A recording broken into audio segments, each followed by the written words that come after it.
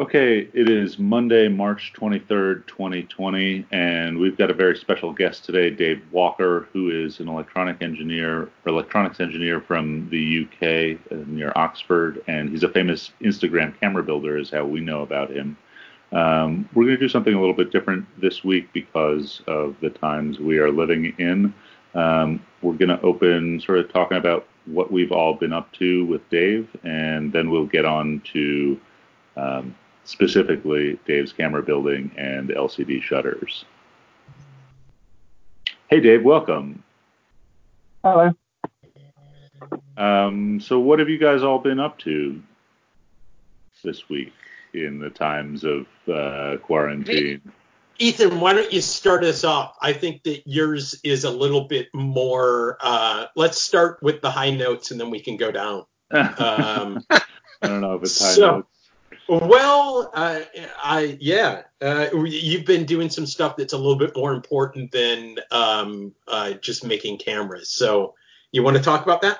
Yeah, I feel a little bit bad because of this podcast. I've gone real sideways, Andre Dominguez on you, and the last couple of weeks I've been talking about making pens and notebooks, and had perfectly planned to come back to building cameras this week on the new giant laser cutter down at the workshop, but I kind of got derailed. There's not power being run this week because nobody's down there because everybody's sort of on lockdown here. I spent a day cleaning out a old inventory room so that Laura could work from home. And then, in the last week, I think I've sold like $100 worth of orders from Cameradactyl. It is totally dead. And so I've been thinking wait. Is Laura sitting on a stack of photographer's jeans? Is that her chair? Is that what you made? There is behind her a stack of photographer's jeans ominously piled to the ceiling that I hope will not rush her. They could topple at any moment. Okay, I'm sorry to interrupt. So Laura's working from home, and I have basically, I went from running printers round the clock and scrambling to fill orders to nobody's buying cameras, and reasonably so. And so just kind of thinking, like, what are some new products to make that I can spend this time, developing without the pressure of having to assemble some things. I still need to get a few things that are printed out the door, but I became aware of a bunch of crowdsourced open source ventilator projects. So one of the problems with coronavirus is that at some point a lot of patients are unable to breathe for themselves. And there's just not that many ventilators out there. Like New York State has a few hundred, and I think they're going to need something like 16,000, which is a lack of, 15,500 ventilators in New York State alone. And so there have been people building ventilators and ventilator parts and systems all over the world. And, I thought I build fluid control things and electromechanical things and know a little bit about 3D printers. I might be medium helpful. And so I've kind of just taken the time to, make some thoughts and schematics of an entire ventilator system, not because I will ever get there. I will hope that somebody beats me to the punch, much like Matt Bettberger. Maybe Matt will beat me to the punch. But more seriously, I think a lot of the electromechanical systems in a DIY ventilator are based around off-the-shelf parts. And things like Amazon's no longer taking inbound third-party orders, which means like it's our supply chain. One, we may not have in America 500,000 NEMA stepper motors or 2 million, depending upon how many stepper motors need to go into each ventilator, or they might be stuck on a truck somewhere. I like to celebrate Chinese Hanukkah, where I order a whole ton of electronics parts from AliExpress, forget about them, and then 2 months later, every single day for a month, I get some package of Arduino parts. But those shipping times, right now, the lead times are in June through August. And so I worry that a lot of off-the-shelf parts for larger designs, like open source designs based upon a ventilator made by either Rice or MIT in about 2010 that works on an ambu bag, which is basically like a pump bulb that you squeeze like for priming a boat gas tank or siphoning gas out of a car. I worry about things like that just not being available in quantity. So the first thing I did was sort of draw up a sketch of how my ventilator would work, right? And that's basically just to inform myself of what pieces need to be used and made to build a ventilator.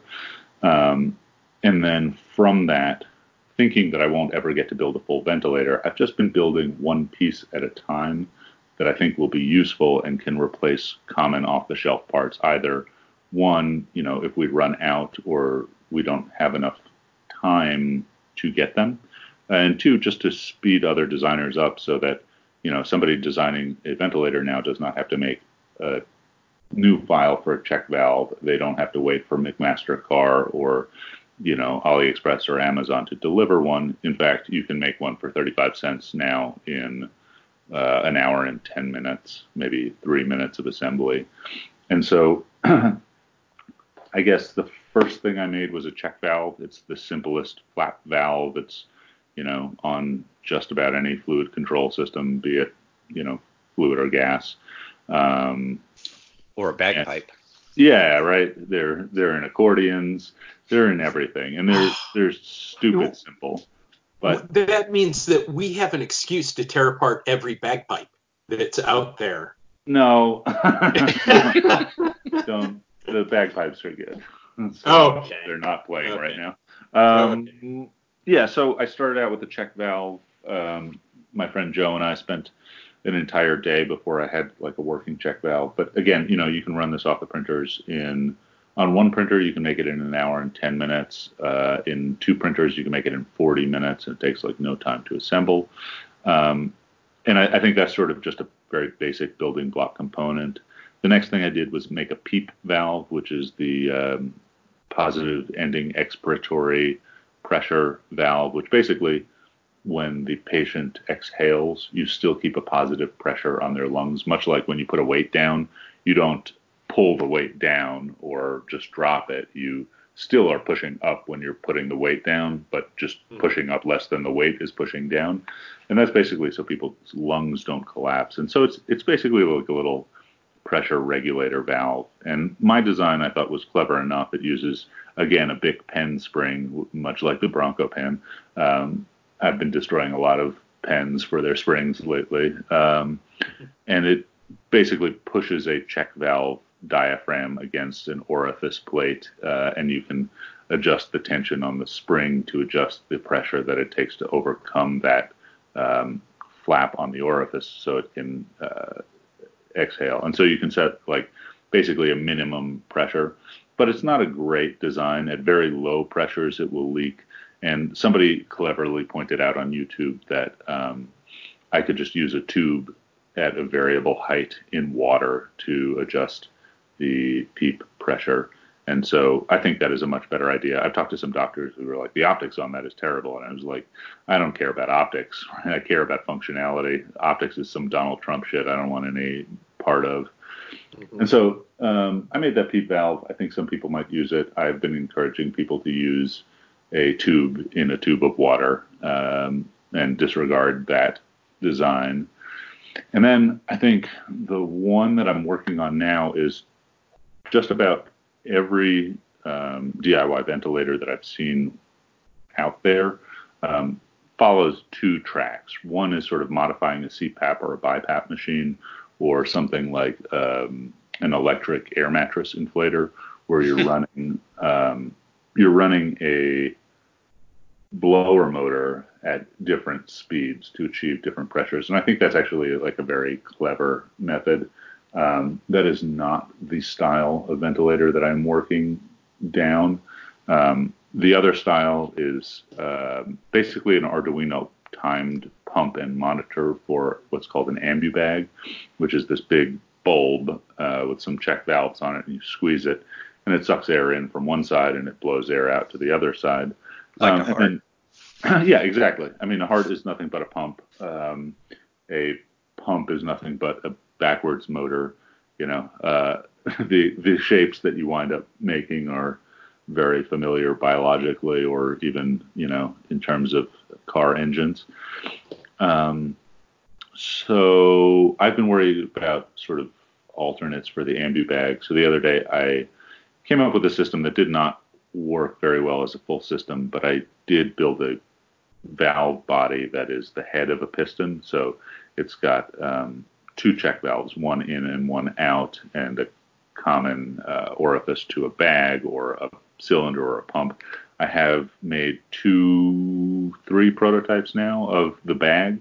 Right. The cool thing about the ambu bag is it's like a ball, right? But when you squeeze it, it's made of a certain type of rubber that just pops back out. And I think I could 3D print one out of TPU, but it'd be really slow, and not everybody can print TPU, and it's not in huge supply like PLA. And so I've tried, accordion bellows and bag bellows. I'm going to try a bagged piston, and then I might even try a 3D printed piston. I was watching YouTube videos last night of a guy building an air pump for his little balloon-powered Calliope, which was amazing. And, it's like a little ridiculous that I think I'm building medical equipment and watching people build 3D printed Calliopes, but clever mechanisms.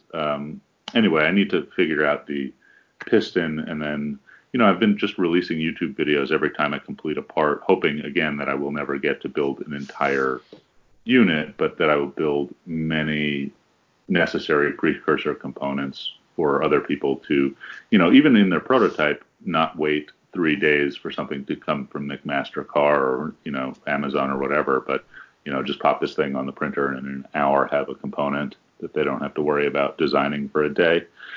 Is there a central place that people who are working on this are communicating? Is there it's really website or something? Interesting that you should say that, and I think it's like maybe a little bit cart before the horse. There are multiple crowdsourced projects out there. The one that I'm using, and we'll drop the link in the show notes, I guess, even though it'll come out in a few weeks, is #Project Open Air is one, and then there's the Covent Challenge, COVENT, and there's a bunch of different groups working on it. I find that these places are like pretty disorganized because there's a lot of people who want to put in their 2 cents, me included, right? I'm worried sometimes. I only like putting out sort of videos about finished products where you can go grab the files for free or modify the files, when I'm done. And that's basically not to muddy the waters, right? To give people a part when they can take it. So yeah, the Project Open Air and the Covent Project, and then there's also a Facebook group which is Open Source COVID-19 Medical Supplies or Open Source Ventilators. Those are. Say it again. Open source. Yeah, let me give me 1 second. Yeah. This is important that I get right. So what's needed is essentially an index to parts that people who are actually assembling these can locate some options. Right. Yeah, exactly. So and not only so that they can locate options, I think, so that if the supply of one thing, right, one type of check valve that you've ordered from McMaster runs out or Amazon stops shipping for a week, I can make, 300 of these things in a day in my shop if I wanted. And to be clear, I'm not in production. I'm not making anything that's medically useful at this point. I'm just making things that are engineering useful. Hey, so the Facebook group that's also a cool one is Open Source COVID-19 Medical Supplies. And they have a lot of different medical supplies that people are building. A lot of people are making cool-looking Halloween masks, which I think are doing harm. I think there's simpler, less cool-looking mask designs that are, either just sewn or, a ring that holds filter material to your face rather than like vacuum cleaner bags. Yeah, vacuum cleaner bags. But, there's some cool stuff out there. Prusa put out a face shield clip that you could put in like a 2-liter soda bottle plastic. Oh. Some people are sewing things for face masks, which are like simple and more immediate need. But anyway, these central groups have some organization, and eventually, I hope, will adopt like one architecture at a top level. Like, this is what the thing is going to do. These are the components, and then they should break out engineering groups for each component, right? Instead of holding a design contest to build a ventilator, what they should do is, after this, right, adopt an architecture, and then hold a design contest for 100 people to design, the fastest printing manual shutoff valve, the fastest printing PEEP valve, the fastest printing pump, yada yada, and then bring it together, and then make sure that the code is component agnostic, which means like you could switch a few variables in the code if the pump switches from like a squeezed bag to a pumped bellows, right? Because you're using the same motor in a different configuration with a different, different number of motor steps that is going to move left or right to achieve the certain pressure or pumping. Anyway, I think this is pretty interesting. I think going forward, there's some value, and this is real cart before the horse, because we have like a pressing need to do this now, and really like the future is a little crazy right now. But I want to think that, I've been designing everything in Onshape because it's a free, so long as it's open and non-commercial, CAD software online. And so anybody can not only download and use my files, but they can edit the files with a free Onshape account. So like, I made all of the ports for my valves parametric. So if you're using 22 millimeter, ventilator hose, great. If you can only find garden hose at 25 or, plumbing tubing at 15, right? You can just change a number and print the appropriate valve with the right hose bars. Anyway, I think it would be really interesting if a company like that were to partner with sort of like a medical research institution to build an open source library of basically medical machine parts, and then a super library of the medical machines that you could build out of those parts, right? So like that library would be sort of vetted and tested machines like a ventilator or, just sort of like a leg pump circulator or ambibag, or I've been thinking about a lot of ventilation things, but there's a lot of sort of basic medical supplies that would be useful, like either like if you're far away from a large supply of medical supplies, like maybe in the third world, or if you're on a research station in Antarctica, or if you're on a space station, although there's some problems with current 3D printing technology on the space station. But you could see like there are plenty of places in the world where like you don't have Amazon to deliver a check valve, let alone a entire ventilator. And so, it's a multi-million-dollar project to like just coordinate the thing, even if people are willing to do the pieces for free, right? It needs at least animal testing. And there's all sorts of liability issues. And I really hope that none of this will ever get used, because GE will step in and make a pre-approved FDA licensed ventilator in the millions, but we will see. And I think there's real value in, people contributing open source components, and then like at some higher level, people writing programs for control of those components and making instructional videos and documents on how to, you need to print valve number 3, valve number 7, piston arm number 8, and then these are how they go together, and this is how you make this device. And so, pie in the sky, I don't think I ever want to stop making cameras, but I think that is a really, this sort of pandemic has woken me up to, I think there's a real good use of CAD design and 3D printing on sort of like open source marketplace. Anyway, that's what I'm So I about. have two comments on that, Ethan. One, the big suppliers so far have been talking about months, needing many months to get ready to produce stuff, because we have one of the things that's different between now and World War II, when they converted auto plants into tank plants in a matter of weeks, is that in those days, a factory was made up of hundreds and hundreds of skilled machinists. And now our factories are in some ways more flexible. They're full of robots, but the transition times aren't necessarily faster at all because of the complexity. I mean, the other thing is the manufacturing precursors, right? So like anything even that's made in the USA, right, its raw materials or the precursor components are not coming from the USA. And so like, their lead times are the same as mine on a boatload of check valves. So So I think there's more and more opportunity for this kind of crowdsourcing to be a real emergency backstop to create things that are needed. And maybe masks will be what happened fastest, but I think what you're doing is going to matter. I just want to say in the Seattle area, local engineers and medical people have been inventing things for themselves because they don't have help coming from outside. And they've been breaking the rules and made a real difference. So I think this is a real thing. I don't think what you're talking about is far-fetched at all. I think it's going to be important.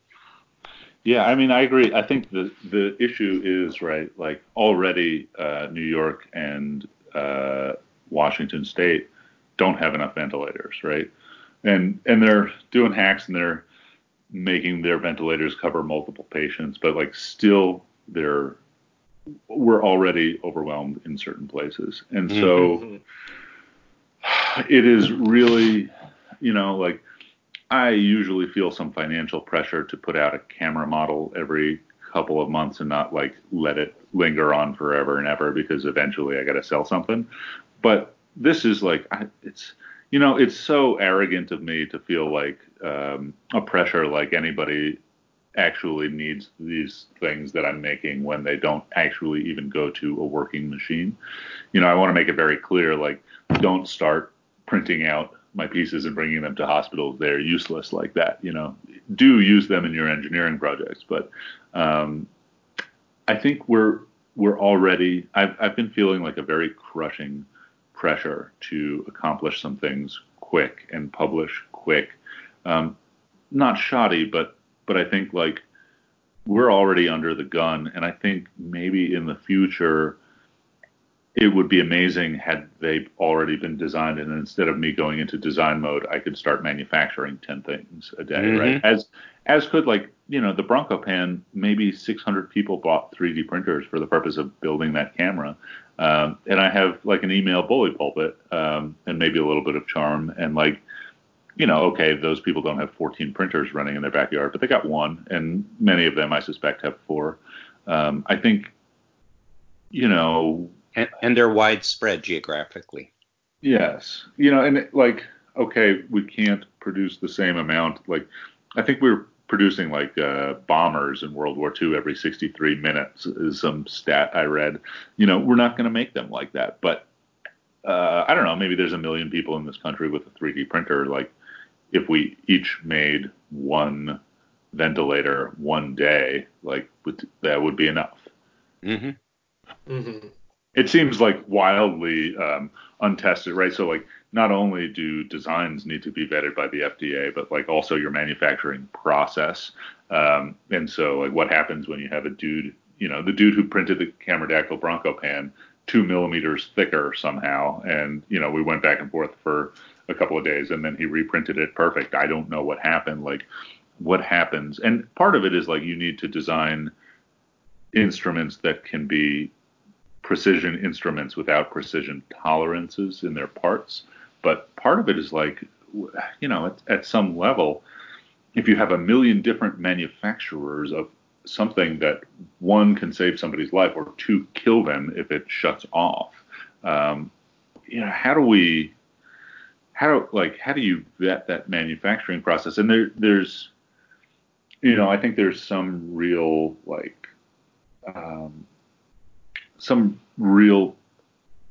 reasons that you would push for a case of like distributed manufacturing. So like, everybody print one, bring it to your local hospital, if and assemble it and solder it together, whatever.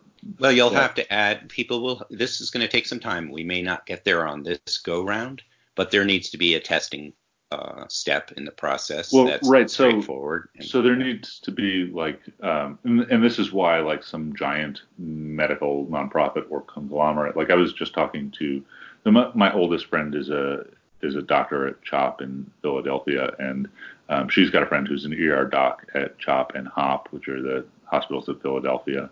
And I was talking to him about how ventilators work, and he was talking about, doing some work with an animal testing lab and like how they are basically shut down, but for COVID-19 research. And he was interested in testing some open source ventilators on pigs before we start deploying them in the field and killing humans, which I think is reasonable depending upon, I feel like that's a reasonable use of animal testing. Some people might not, but that's not really where I want to get into right now. But like that is a design test, right? The long-term goal, which we really don't have, much time for now, is like not only to build a design test, is to build another machine that would test each manufactured part for, let's say, 10 hours before you say, okay, this ventilator works, right? And so like the testing equipment needs to be developed and open source, and then exactly. The testing equipment needs to be tested against hundreds of these things, and then you need to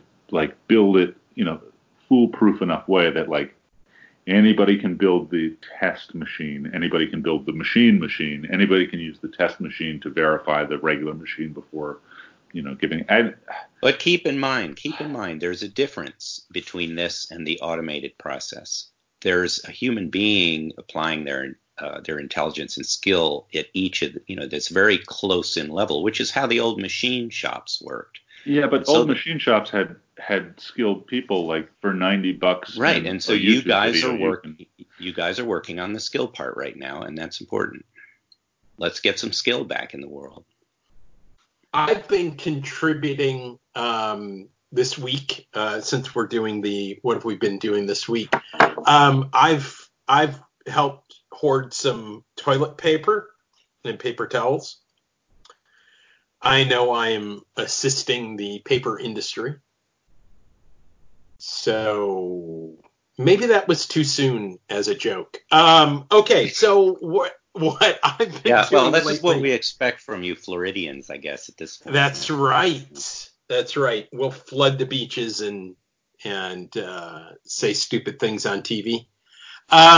Let's see. So I am I'm a college professor. I am in the process of turning all my classes to online classes. I'm working from home. And I probably have about the easiest time of it because I teach graphic design and web design. So I actually, which are, tailor-made for online instruction. So I have been at home going a little bit stir crazy like pretty much everybody else. So I took out a 4x5 pinhole box, and I'm switching this back to photography if you didn't catch that. So I've gone out and started taking pictures with that again. I developed a backlog of negatives, and I'm slowly in the process of scanning. I talked last episode about my scanner dying and getting a new scanner, and I'm very happy with the quality that I'm getting out of my Epson V700, especially for 4x5 scanning in one shot. That's pretty nice.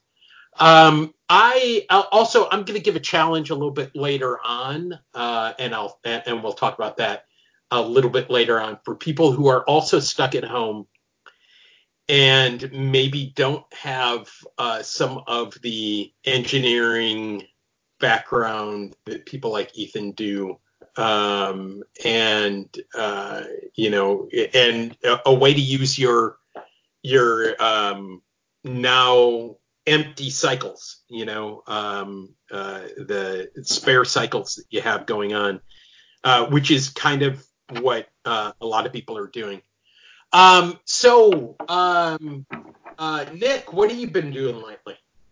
So I've been looking longingly at cameras, but mostly focused on trying to get things organized. I'm just north of Seattle on an island. It's a good-sized island with 5 towns on it.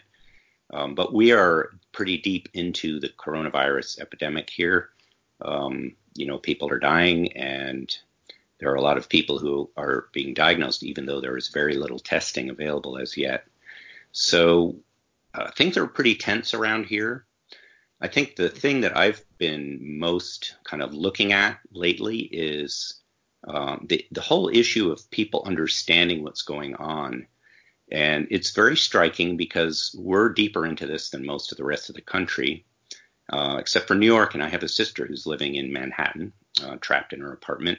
She's also teaching online, as you are, Graham. She teaches English as a second language. And she has severely compromised immune system, so she's under siege. And in this area, what I'm seeing is that even though there's been a lot more kind of awareness that this is a real problem, there are still a ton of people, especially younger people, who don't understand the idea behind staying away from other people. And they're sort of flocking out. They've all decided that it's a great time to go hiking because they don't have to work. And I have a lot of friends basically in the business of rescuing people. And the problem with that is that there are traffic jams of inexperienced people on the trails in the mountains. And this past weekend, flocks and flocks of them found themselves out after dark without a headlamp, without adequate clothing in the snow. And the rescue people were going all night, and they're upset about it because they're basically using up protective equipment that our medical professionals are desperately in need of. Because even the rescue people have to take precautions, and these large numbers of young people have just don't understand the role that they are playing in spreading this disease in the area. They somehow think that they are safe and that it's going to be okay for them and they can go do whatever they want. And I think that that's widespread in other parts of the country, but it's especially perplexing here because, we're pretty far into this thing. I don't really understand. I think some of it is that too much of the jargon that's grown up around describing the situation is a little bit sterile and off the mark. So I thought of, and also I think people have a hard time understanding statistics and numbers. So I just did a quick Google to see how the mortality rate from COVID-19 compared to, let's say, something like the Vietnam War. And it appears that the young cohort, if 50%, or I should say when 50% become infected, which they're eagerly working on making happen, their mortality rate will be equivalent to U.S. service people's in the Vietnam War. That's with a 50% infection rate. They're the supposedly safe people in my age cohort, right, have a 10 times higher mortality rate, and my old friends are in a 50-50 situation of surviving. So maybe that'll clear things up a little bit for people if they think of it that way. That's a standard wartime mortality rate for the young group. And that's really what we're looking at. And I think that should maybe change things a little. If you think about how much trauma the veterans experienced at that level, we can expect to see that level of trauma throughout the United States in a fairly short time. Well, that's enough for the doom side of things. In the meantime, now for the gloom. In the meantime, a lot of people are staying home and are looking for ways to support each other and bring food to each other and that sort of thing. So there's a lot of positive going on here. Personally, my experience is I'm pretty well set up. We have a tremendous amount of pollen at this time of year, so of course we're all experiencing respiratory symptoms just to make ourselves feel a little more nervous. And I feel like we're all going to go through this pretty much. And it's going to be interesting to see sort of how the social changes sweep through the country, because they're coming. Right. I think you're right. I think you're absolutely right. So, Dave, what have you been doing in the last week or two? In the UK, we're also quite deep into this coronavirus problem. I think we've had a couple of hundred dead now, and we're 5,000 or 6,000 confirmed cases. I'm not sure everybody's taking it as seriously as they should do. It's a beautiful sunny day today, and the butterflies are out and the flowers are blooming, and it's a lovely day for a walk. But I think rather too many people are going out and getting near to each other at the moment. So for the last week and a half or 2 weeks, I've been working from home, which is a challenge. It's a smallish house, and there are now 5 of us in it and 2 cats. So I've got 3 small children, aged 7, 3, and 10 months. Mm-hmm. So finding a quiet space is difficult, which is why I'm sat in the car at the moment.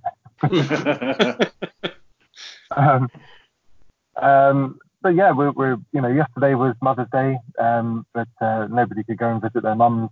That's different this year. But photography-wise, I haven't done a whole lot in the last couple of weeks. I did do some experiments with some direct positive paper and some monobath with an eye to the self-developing camera project. But yeah. How did that go? Not well.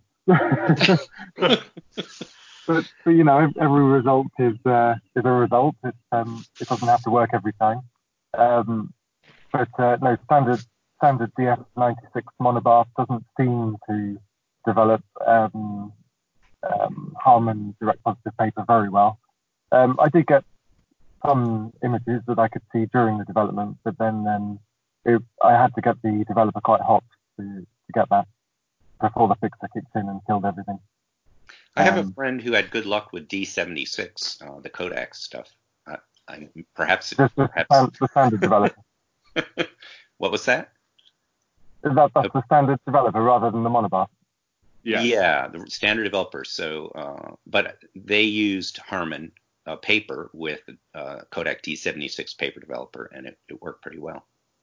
Yeah, I've done it before with whatever paper developer I had on hand, probably Ilford, and it worked fine. Mm-hmm. I was just curious if I could make it work with a monobath. So was it a fresh mixture? Quite fresh. A couple of weeks, but in a sealed bottle with the air pumps out. Mm-hmm. Okay. But no, it didn't work terribly well. Well, try again. I think that there's some promise there. I like the idea of, specifically for that self-developing camera concept. Ethan, what was that? I would like to read you guys a journal entry that Dave reminded me of from yesterday, working on a pump. I tell Laura that my experiment was a failure. She tells me that no experiment is a failure. It's a data point. I raise my crumpled bag and with tape and rings on it. I ask, does this look like a data point to you? She laughs and walks out of the workshop. Sometimes my life is a data point. No, I've been wondering for a long time about using monobath on direct positive paper. I think that's something Joe Van Cleve and I have discussed plenty, but never gotten into. I think Dave's working down the right course there. Dave, do you think it's something that you can tweak the process until it works, or do you think it's relatively incompatible? I think with the monobath I had, I'd have to get it too hot, really, so it's not practical. But that's not to say one couldn't be developed that had a longer buffer between the developer and the fix. I think it ought to be possible. It's just the developer and but I think the proportions are wrong. I have some of that FPP monobath. I'll give that a try. I have some direct positive. I'll give that a try over the next couple of days. Okay. So, and I'll let y'all know. So, so what do you guys say? Let's start the cheeriest homemade camera podcast ever. Yeah, we're about an hour and a half in. Yeah, let's start. And I wanted to say that just hearing Dave talk about messing around with cameras is already soothing me. And I think today I read a blog by Hamish on 35mmC in which he basically talked about why he's going to keep on going with his photograph hobby in spite of all this grim news. If nothing else, it's a distraction from all the kind of fretting that it's hard to avoid. I will second that. About 3 days ago, 3 days ago, I woke up at about 5 a.m. with a lot of anxiety because of our worldwide situation. And I went in and started scanning, and that calmed me down. It did not solve one damn problem, but it calmed me down. It did solve one problem. That problem. It calmed you down. It solved that problem, but it did not make the world a better place. It just made it a little bit more livable. So I think a calm Graham makes the world a bit better.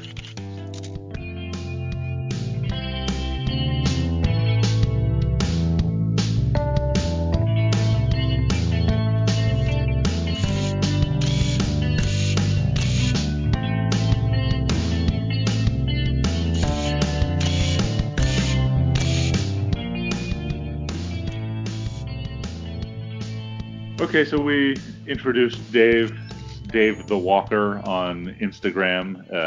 Dave the Walker 80. Oh, sorry, Dave the Walker 80.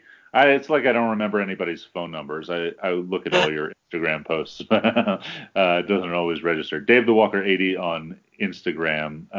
Dave is an electrical engineer and camera maker extraordinaire, and makes a lot of electronic cameras and camera parts, which I love. So yeah, Dave. Before we get into cameras, can you tell us a little bit about the things you are interested in building in your engineering background? Sure. Well, I studied electronics at university. I did a 4-year course in the UK. And so, since an early age, I've just fiddled around with bits and pieces. We always had trays of components in the loft, and we had a loft room at home with my parents. And my dad had some gear. He had soldering iron and an oscilloscope and bits and bobs. So I was always exposed to that sort of thing. And I'd put little projects together and take things apart. And after many years of taking things apart, I gradually learned how to put them back together again. But it took a while. Electronic things, on the whole, I tried to stick with analog electronics. I thought that was more interesting during my course than the digital stuff, and I steered well clear of software at the time, if I could avoid it. Over time, I've introduced Arduinos, which I think are excellent for an awful lot of things, and a little bit of programming as well. But I used to make things like just like an electronic trigger for digital cameras, different ways of triggering the shutter at different times, so you could get sort of popping balloons and things. I just built one of these. Yeah. I tried all sorts of things. I tried taping bits of tin foil to the balloon and then using a pin with a wire on it to pop the balloon. And just using the contact? Yeah, exactly, yeah. Water. I was using, the first thing we tried was timing a delay between actuating first a solenoid valve and then a servo valve. The solenoid valve didn't have enough throughput to even make a drop because it was a pneumatic valve. The servo valve was way too imprecise, and so eventually went to like a manual eyedropper breaking a laser and a laser sensor, and then some timed delay based on the height.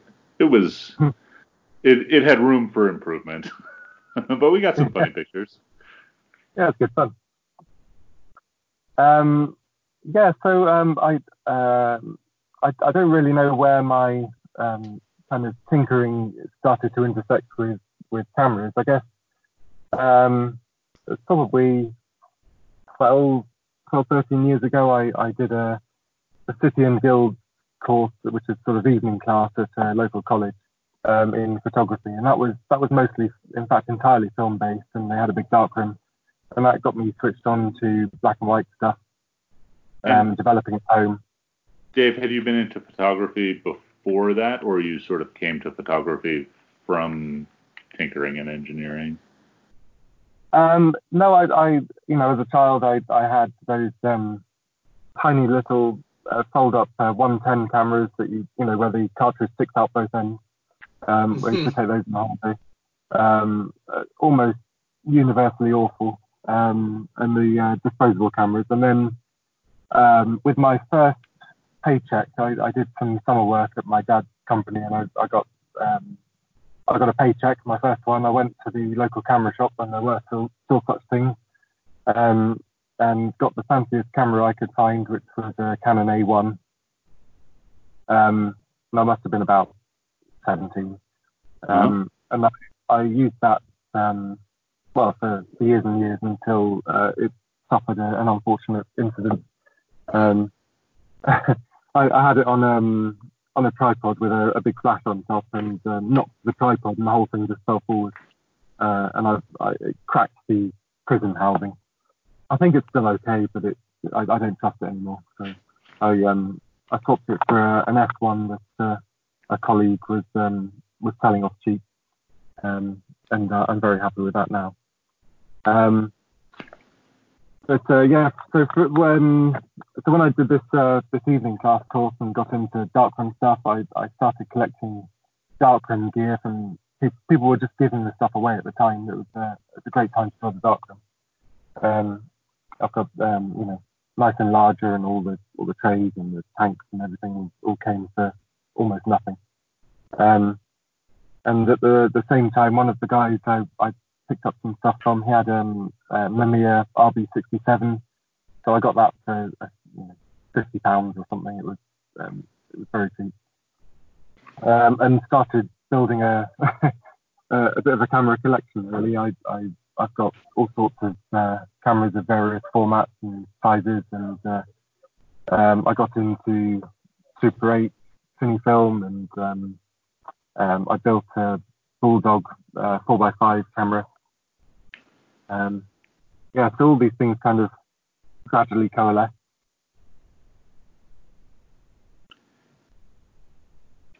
And Dave, so jumping around here a little bit, can you tell us a little bit about the stuff you build for work before we get back to camera building?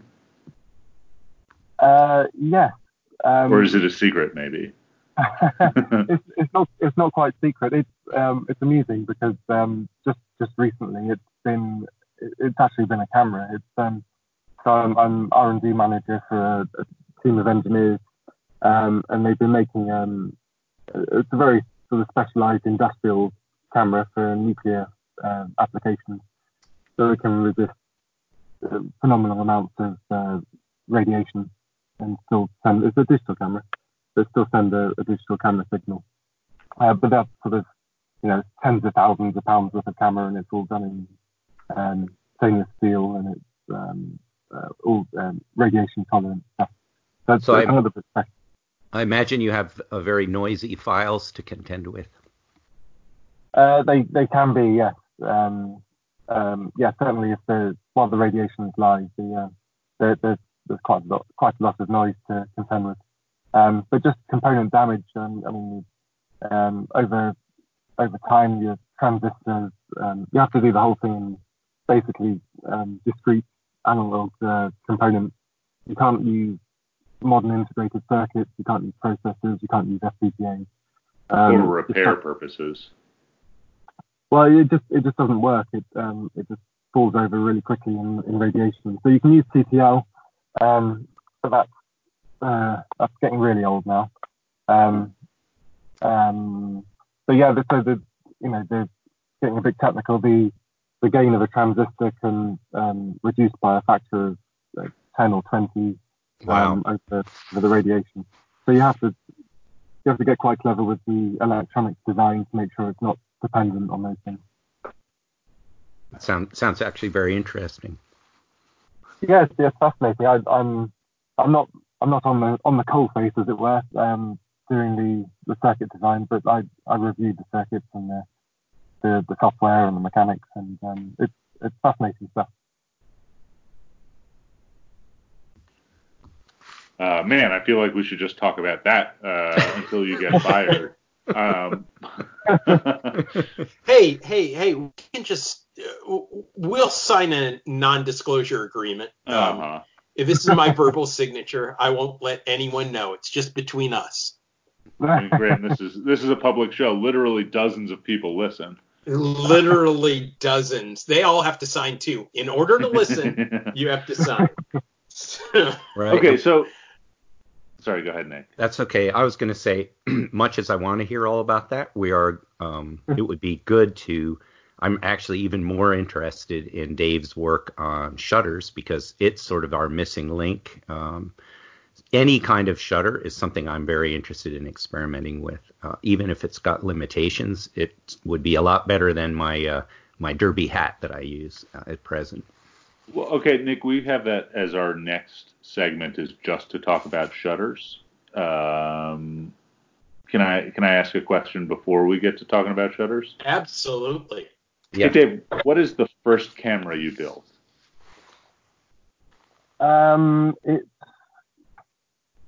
It was probably the Bulldog, the 4x5 Bulldog camera, which is made of, I think, laser cut MDF mostly. I couldn't afford a proper large format camera, so I bought a kit, put it together, painted it pillar box red, and it sort of works. It's not the best constructed camera in the world, but that was the first camera I built, start to finish. So is it for photographing bulldogs? Does it have a knee level finder, or what makes it a bulldog camera? That's just the name of the company that sold the kit. Aha. They were like very short, stocky, and like sort of rugged looking or beefy looking kits. I've seen them. I haven't seen them in person though. Yeah. Didn't they drool a lot though and have trouble breathing? Did you do the 4x5 or the 8x10? 4x5. I wasn't brave enough or rich enough for the 8x10 at the time. Yeah.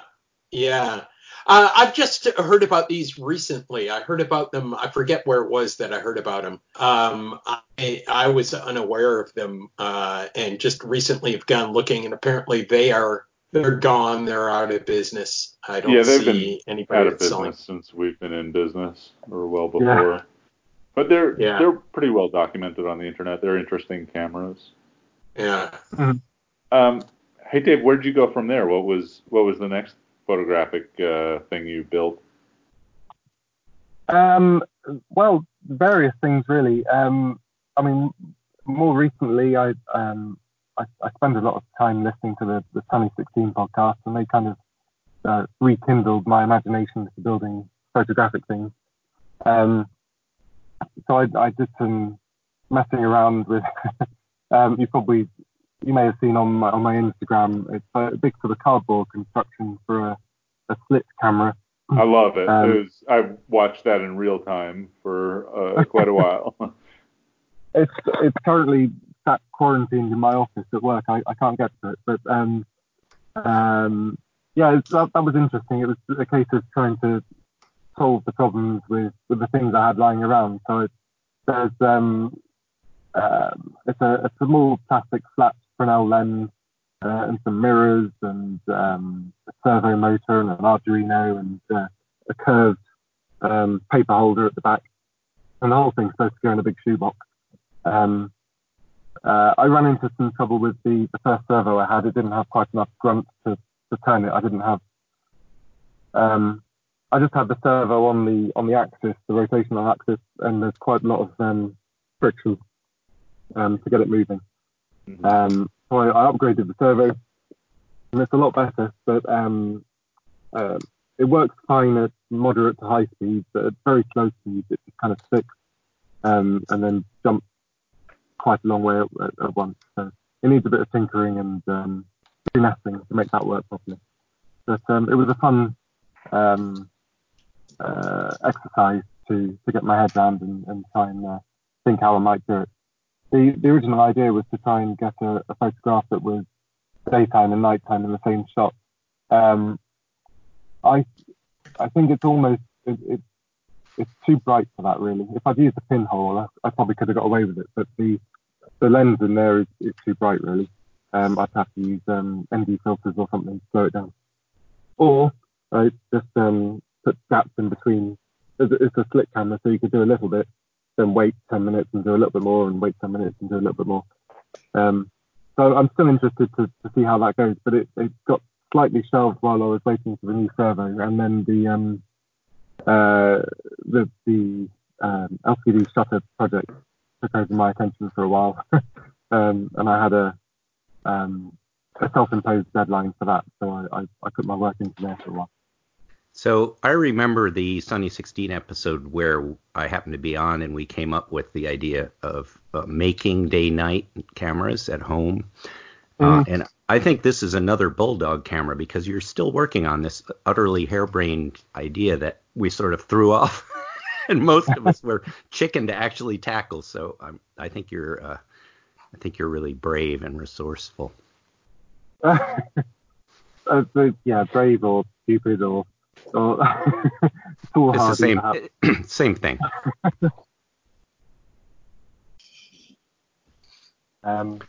Yeah, it's a lot of fun, actually, and it would be great to see you take it a little farther along. So I'm looking forward to that. So what other projects like that have you worked through? We do have one that we're reserving for a little bit later, but other than that one, are you working on anything else? Yeah, there's a couple of things going on. I was interested. I can't remember how I got into it, but I got the hold of a reversing camera for a car that works in extraordinarily low light and extends out into the infrared visibility, and it's got a very, very close.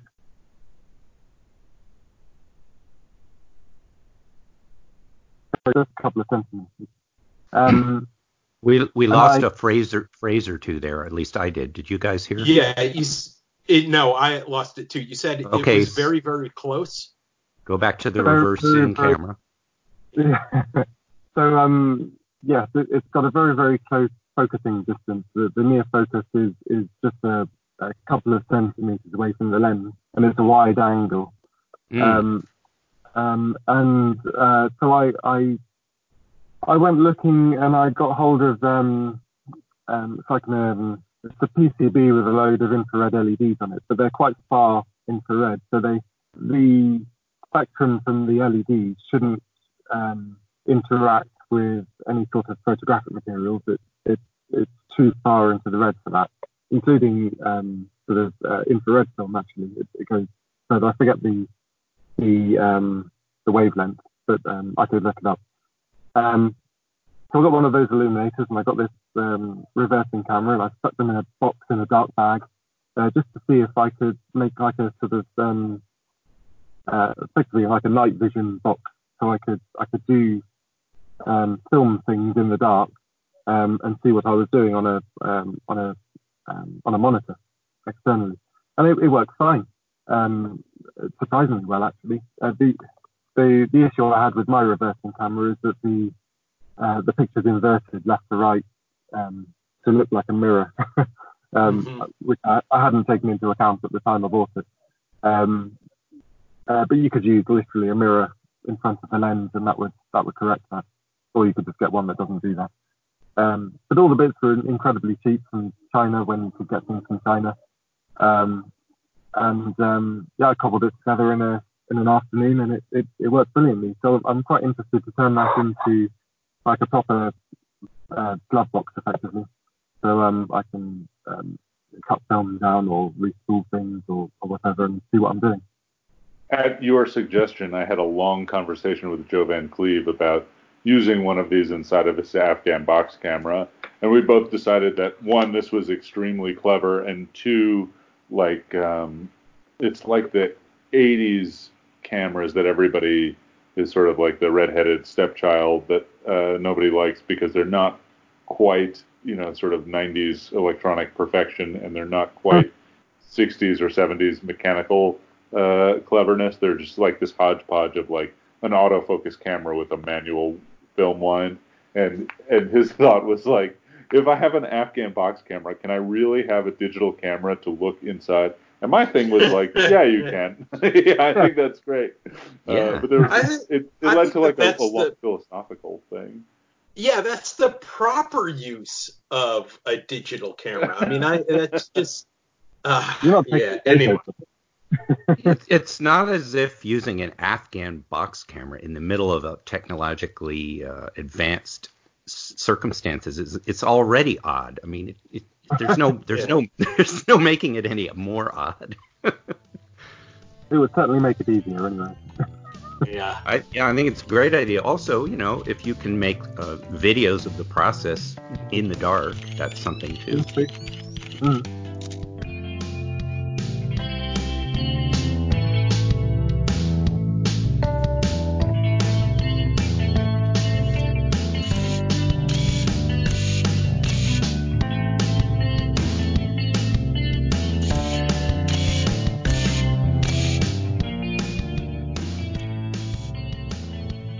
So one of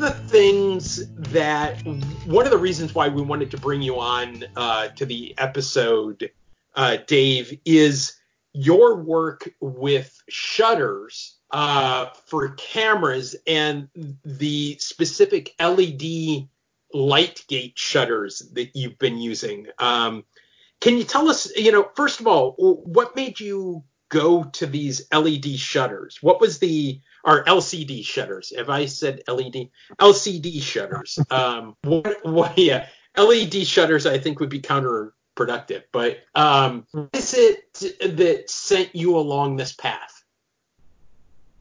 Well, I forget what sparked it, but I became aware that you could get hold of automatic darkening welding masks, and I thought, I wonder how they work. But the idea is there's a liquid crystal screen, just one big segment effectively in front of your eyes, and there's a little circuit in there that detects the light from your welding arc and darkens the liquid crystal. So I thought, well, that's got to be quite quick to be useful. I wonder how cheap I can get hold of one of those. I think we talked about it on our podcast a little bit a long time ago. I don't know whether you heard that or not. But no, I don't think I did. Yeah, we speculated along, and I went a little bit down the path and abandoned it because I have no way of controlling them. But So you something triggered it, and you started thinking through this system. That's it, yeah. So I got hold of the cheapest welding goggles I could find, and it was like a few pounds, literally, 3 or 4 pounds delivered. And these things arrive, and they're like a pair of sunglasses, really. But they're so incredibly poorly made that they just fall apart in your hands, which is perfect. When you want to get inside. I definitely wouldn't trust my eyes to them if I was doing welding, but for my purposes, they were spot on. So I have a comment. I have a comment to throw in right there. I am a welder, and I use these shields, and actually the shutter part that darkens is not the part that protects your eyes. There is a lens, which is what's actually stopping the harmful radiation. So you will see spots in front of your eyes if it malfunctions, but no damage will happen. Oh, that's a relief. I did see another. There's like a green shielding part in there as well, which I discarded.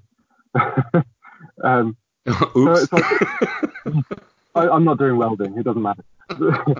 um, so I took this thing apart, and I had it on my desk at work at one lunchtime, and I was looking at. There's a little circuit board in there. There's a little battery, non-rechargeable battery in there, and a solar panel actually, strangely, for the trigger. So I managed to hold it up to my desk lamp and see it go on and off, and I thought, well, that's quite neat. And I was thinking maybe I'll have to reverse engineer the circuit board and work out the control system. And then I thought, well, maybe not. I'll measure the voltage across the LCD when it's triggering on and off. And when it's off, there's 0 volts, and when it's dark, there's 5 volts. 5 volts is very easy to play with. All Arduinos run on 5 volts, most of them.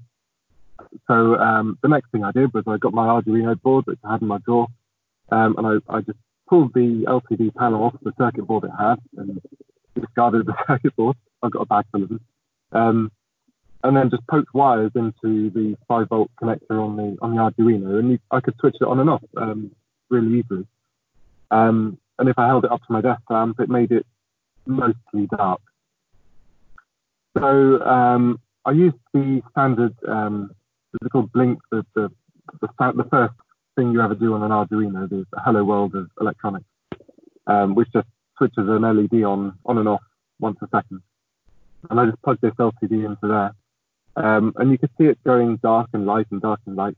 You have to get the angle more or less exactly perpendicular to get the darkest effect.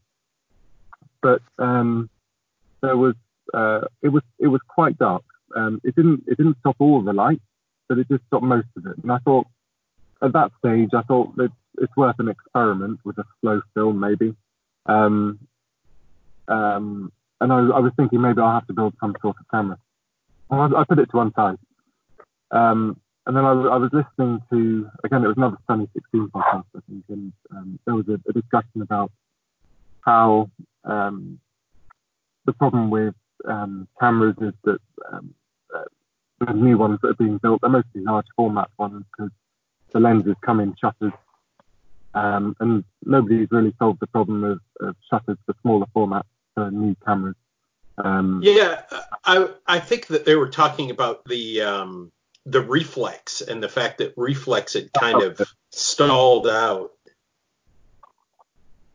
That's it. So it got me thinking. I also at that stage I also had it was a box brownie I'd got as part of a mixed bag of auction things, like a physical auction, not eBay.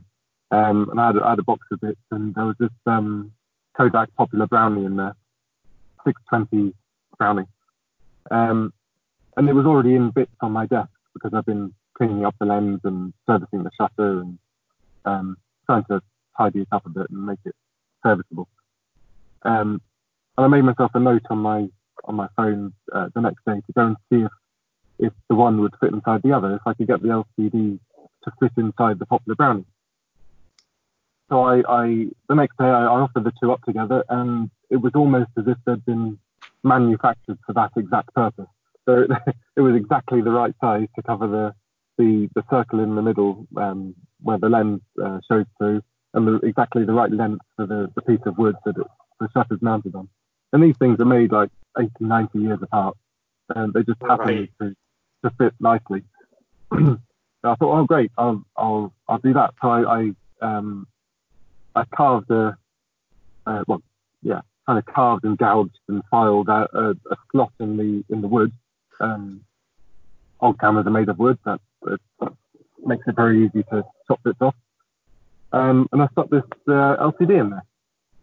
And I got it to the stage where I thought it would probably work for some experiments. But I at the back of my mind, I was thinking it's not quite dark enough. On a bright day, you're going to get light shining through there. So I thought, well, if I just get another one and stick it on top, excuse me, then it will be twice as dark. It'll cut out a lot more light. So I got hold of another couple. And then when I offered one LCD up to the other one, I discovered that if they're in the same orientation, they go black. You can't see through in its resting state. And it doesn't matter which way around you turn the LCD. If you turn it 180 degrees or if you flip it back to front, it's still black. So you can see through it, you have to turn one of them 90 degrees to the other one. And I still don't have a just theoretical understanding of exactly why that is. It's to do with polarizers and cross polarization, but I can't quite visualize it yet. Honestly. Yeah, I think that isn't that kind of the concept of one of those variable neutral density filters where, essentially you have two polarizers that are that you're rotating one on the other. Isn't that essentially the concept? Yes. It's the same. It's the same idea. And I think the angle, the issue of needing it to be perfectly perpendicular has to do with when light is behaving like a particle, and you're basically shooting it through a slot, many times over. Mm-hmm. So I was at this stage. I had one LCD quite nicely fitting inside the Brownie, and then I tried to put the other one in at 90 degrees and realised it was way too wide. it wouldn't fit in the box. Oh no.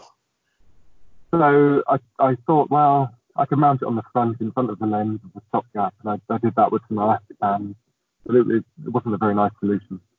I thought it was great. Then I went back to source, really. I thought, well, maybe there's a smaller one. So I was scouring eBay, and I managed to find a pair of welding goggles where each individual eye had its own LCD panel, and they were more or less square. So I got a couple of pairs of those and took those apart, and they fell apart just as easily as the other one. You don't need any tools to take these things apart. And so I sort of re-engineered the camera to fit two of those in. And then I needed some sort of control system, so I went across to the Arduino, and I had like a little 2-line display I had kicking around in my parts bin, and I bought some rotary encoders that like the knobs you get on car stereos, where they rotate infinitely either direction, and you can push them to click. And I basically built a little menu system so you could adjust the shutter speed on the Arduino on the screen, and then it would just turn. Resting state would be dark, and then it would just turn off for the set period of time and turn back on again. And then it was more a mechanical job from then on, trying to make the two together. I fitted a little socket in the side of the Brownie so I could plug and unplug the control box. I mean, the whole thing looks like a bomb. when you take it out, it's a prop from a movie. You feel fairly self-conscious leaving it around in cities, but yeah, you need to make a innocuous looking exoskeleton for that thing. Yeah, I quite like it though. It looks kind of, I would refer to that as electropunk as opposed to steampunk. I love it. So I may have missed something, but I'm also curious, because this thing doesn't go 100% dark, what are you using as a mechanical shutter to keep the light out, before and after you fire the shutter? Lens cap. Yeah. Lens cap? No, I used the original shutter in the Brownie. There you go. So it's got a time mode, so you can literally just flip it open and close again. I mean, with the two LCDs, it's almost totally dark, but of course, if you unplug it, it goes clear. So I use the mechanical shutter, which is still intact on the Brownie. So you leave that closed. So if you had a camera which had flash sync, and some of those very primitive early cameras do have flash sync, is there a way you could time it so that the flash sync actuated your LCD shutter while the mechanical shutter is open? You probably could. What's the advantage? Well, it just would speed up. It would speed up the action. So if you're trying to shoot something, with better timing, you would have one less thing to think about. Yeah, you could. You could definitely do that. Right, so you would just push the shutter button on T, and as soon as it opened, it would close the contact. You'd read the interrupt, and fire the LCD, and then maybe make a beep so you can let go. Well, but I'm suggesting is that you use the flash sync. So there are very simple cameras that have a flash sync that syncs with like a 1/60th of a second shutter or something like that. Then you wouldn't even need T. You could just fire it. That's okay if your shutter speed is less than a 60th. Well, now, and I'm going to back up a little bit. The whole point here is to create a shutter, not use a shutter to trigger a shutter. Yes, but those very primitive old shutters are extremely easy to build, and I'm just noting that they had flash sync even back in those days. Okay. Mm-hmm. So, have you taken this thing out and tested it? Have you? He has. I know. He's trying to cue up. Come on, tell us about taking it out. So, my self-imposed deadline was for the Oxford photo walk when people were still allowed to go out and walk in the city. Organised by Graham of Sunny 16. So Oxford is the nearest town, nearest city from here anyway. So I wanted to make it along for that, and I wanted to make sure I had my camera to test. It all went together in a little bit of a hurry because I broke a couple of LCDs. They're quite fragile actually, where the wires join the glass. It's quite easy to damage them.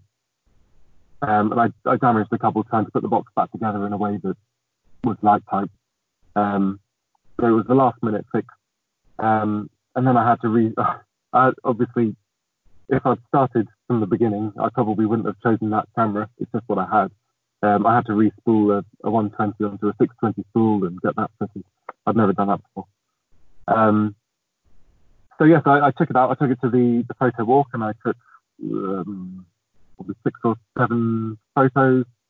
It was a whole roll, but I think I messed up the first one, and one of them was a massive overexposure when I knocked the shutter in the bag without the battery attached.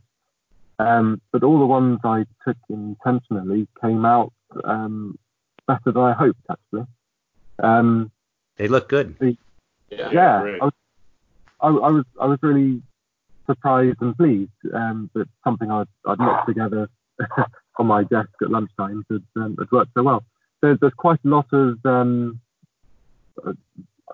it's more than vignetting, it's almost portholing, and I haven't quite decided whether that's a function of the two polarized sheets stopping light from wide angles through, or if it's to do with the lens on the Brownie. I haven't disentangled the two yet. If you go to Instagram and you search out, or you can click the link that's in our notes, or you can search out Dave the Walker 80, all one word, all jammed together. You can see these photos, and there's one in particular of a building that has a dome. It looks like a circular building with a dome on top, and you can see this vignetting. Oh, say that again. It's the Radcliffe camera in Oxford. It's called a camera. It's just a room. Oh, okay, yeah. And you can see the very heavy vignetting that he's talking about. What's the focal length on your Brownie? Do you know? I don't know. Is the short answer. All right. Well, if you figure it out, I might be able to come up with a lens that doesn't have vignetting that would work on it in my collection of strange old cameras. Mm-hmm. As I say, I'm not sure if it's the lens causing the vignette or the shutter at the moment. It might be the shutter. So I'm suggesting that if I send you a lens that doesn't have a problem, you'd be able to maybe or determine that. Or what would be much quicker is if you just shot it using without the shutter. Without the shutter in place, without the electronic shutter in place, using the standard shutter that's attached to it. But I'm kind of interested in this as a as a shutter for enlarging lenses and projector lenses and big copy camera lenses, all those.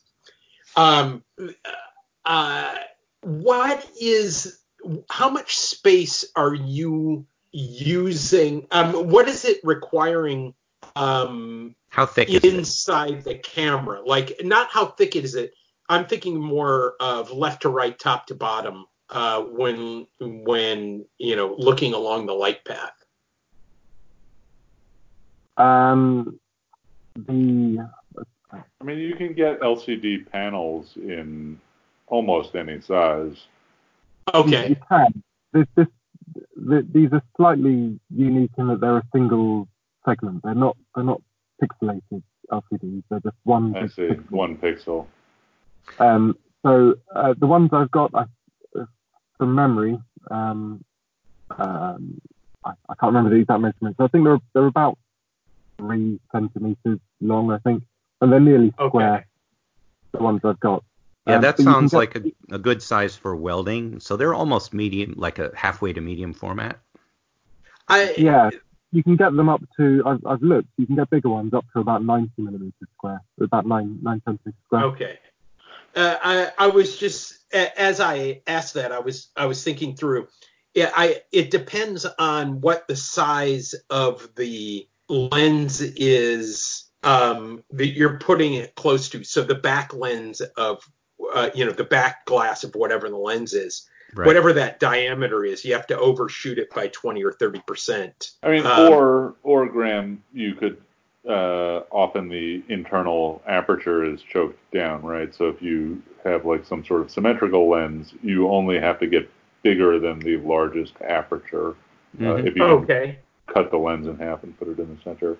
I think, for me, the big issue is that less I think is a little bit more difficult, but I was thinking behind or in front of the lens. That would be the placement. Yeah, I guess. I mean, I think of it as like a design solution rather than like a hacking solution. In which case, putting something in the center is less crazy. The issue for me is like, 1, they never get totally light, and 2, they never get totally dark. I think it's like it's super cool, but also means that I've got to build a mechanical shutter too. Yes, but a very simple mechanical shutter with an analog flash sync isn't that hard to do, and that's why I'm interested. And the reason I'd like to go to the trouble is not so much for medium format, because I've got an old speed graphic I can use for that I'm working on, but it's for 35 millimeter, and it's to use SLR lenses, which you can't cut in half and easily insert a shutter in the middle of. Wait, you don't have a bandsaw? That's okay. I could cut them in half. He has a hammer.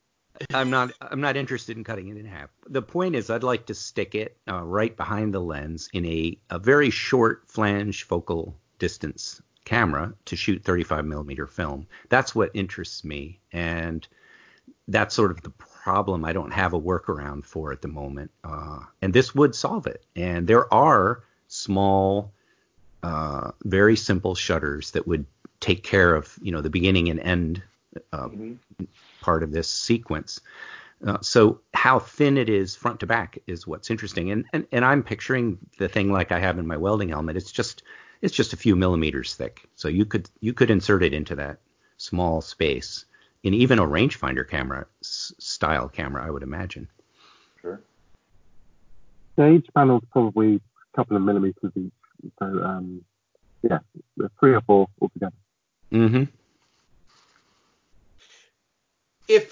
Now that was something that I was just thinking is because you have two that are at 90 degrees to each other. I was thinking, of course, if one of them blocks out 95% of the light, the second one blocks out 95% of the light, and that takes you down to a very, very small percentage. When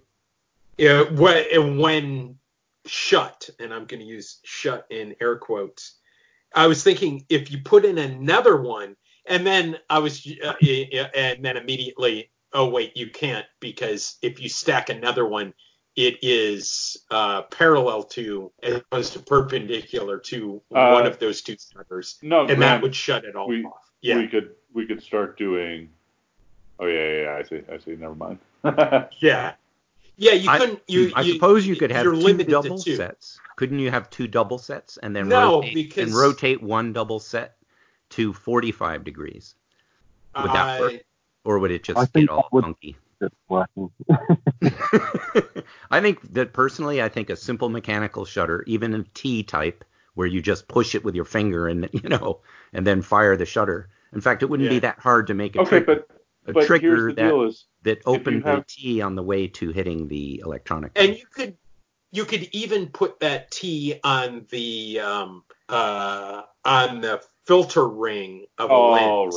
All right. I'm going to play some devil's advocate here. Okay. I think what Dave has done is very clever and like a great research project. But if you have a simple mechanical shutter and you have an Arduino, why don't you just time the shutter with some sort of solenoid? All right, make us a solenoid. Like I don't. Excuse me. Hold on. Coronavirus. All right, so I was looking at your at all your valves that you're making for keep people breathing, and thinking that we should consider going back to pneumatic shutters, which is where a lot of the early large format shutters began, because that could be a really interesting way to give yourself the basic shutter. What I find exciting about adding in this LCD element is that you have a very compact way to control higher shutter speeds. So I still think it's a really interesting component. Yeah, it is really dark. I forget. I did do some tests. I've forgotten the number off the top of my head, but it's on one of the Instagram posts. I did some sums and worked out roughly how many stops per LCD. But it's lots. It's it definitely, it's dark enough if you don't leave the mechanical shutter open for too long. Mm-hmm. And I'm thinking that that you could do an analog solution where your T shutter is opened by the lever as you're depressing it towards the one that actuates the LCD. So that could be a very simple way to tackle that. Mm-hmm. I was just looking to see if I could get those numbers, but I'm not coming up on them. But I think that there are wonderful possibilities here, especially for we were just talking about the day into night camera that I think that there's something here for timed exposures, like you take a 1/1000th of a second every minute for a certain amount of time, that type of thing. I think that because it has that electronic control, I think that there are some flexibilities that are in this kind of system that are not generally available in mechanical systems that I think could be really exciting. And it's just about programming them in versus, about, building a timer or, and the other thing about this that I find absolutely exciting is that it's, solid state, right? So there are no moving parts. There is no shutter vibration. This could really I think that the creative possibilities for the images that you could take with this type of system are fabulous. And I'm just I think about there are lots of people who take take out their Holgas and just click click click click click and get these multiple exposure results. But then, you're moving the camera the whole time. And I'm just, if you had, we'll go back to the old world, the world that has been suspended, but you have a crowd of people walking by and you have this camera that is taking pictures of people at different states. And it is not motion blur, but it is ghosting, very, because you can have multiple exposures, but very short exposure times so that you can freeze action, but you're freezing multiple actions all at once. I mean, just think of what Maybridge would have done for this type of device. I'm imagining a kind of heartbeat pulse rate that would be interesting. Yeah. Yeah. I'm the artistic possibilities of this type of system are wild. There's one other thing it can do as well. For longer exposures, it turns out you can, if you don't drive the LCDs hard on and off, and you drive them the pulse width modulated signal. So they're on for a short while, then off for a short while, then on and off very, very quickly. You can use them as a variable ND filter, so you can program the density of the glass. It won't work for very short exposures because you need to be able to switch it on and off. But for longer exposures, you can do that. Oh man! Yeah. Okay, now here is the first practical application. Okay, is an electronically controlled variable ND filter for cinematography. That's a many $100,000 product for sure. Plus, if you attached it to a light sensor, it could do it dynamically on the fly. Right. I mean, like some cameras have this, right? But like often you will see in scenes where, like in a movie, where you go from indoors to outdoors. Right. They will pop in a variable ND filter and then have somebody just controlling that so that they don't have to change the aperture or shutter speed so the film looks the same, but you have even exposure. And those things go on, $100,000 cameras, I think. Dave, you got a product. Yeah. I think in no time at all, the cool kids are going to be gluing discarded circuit boards to the outside of their cameras. I'm gonna do it. It won't be functional, but it'll look cool. I just have to break apart some piece of electronics. I'm sure I have like a remote control or something like that I can. Yeah. Okay. Never mind. Sure. So just the same way that you have playing cards on the spokes of your bicycle. I love the way that this is a solution that was, that solved one problem, but opens up so many other possibilities. That this really could, it could really expand. Now, the problem is that there are people like me who know the name Arduino and could probably recognize that it's a circuit board device type of thing. But yeah. Okay, so apparently I just said something really stupid. Teamwork is called for. Yeah. So barter what you do know for what you don't. Right. Exactly. So I'm just wondering what it would take to kickstart one of these things.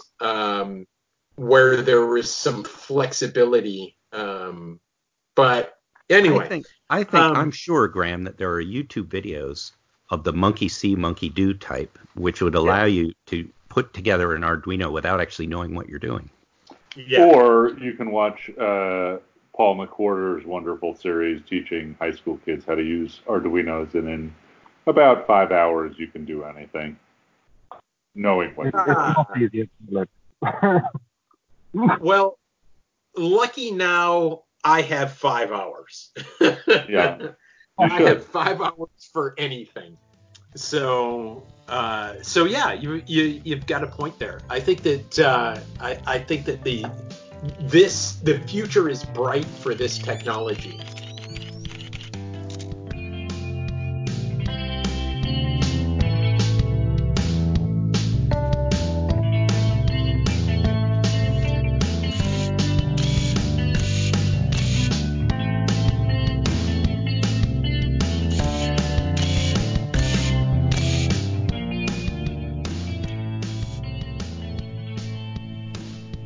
Part of the sequestering and that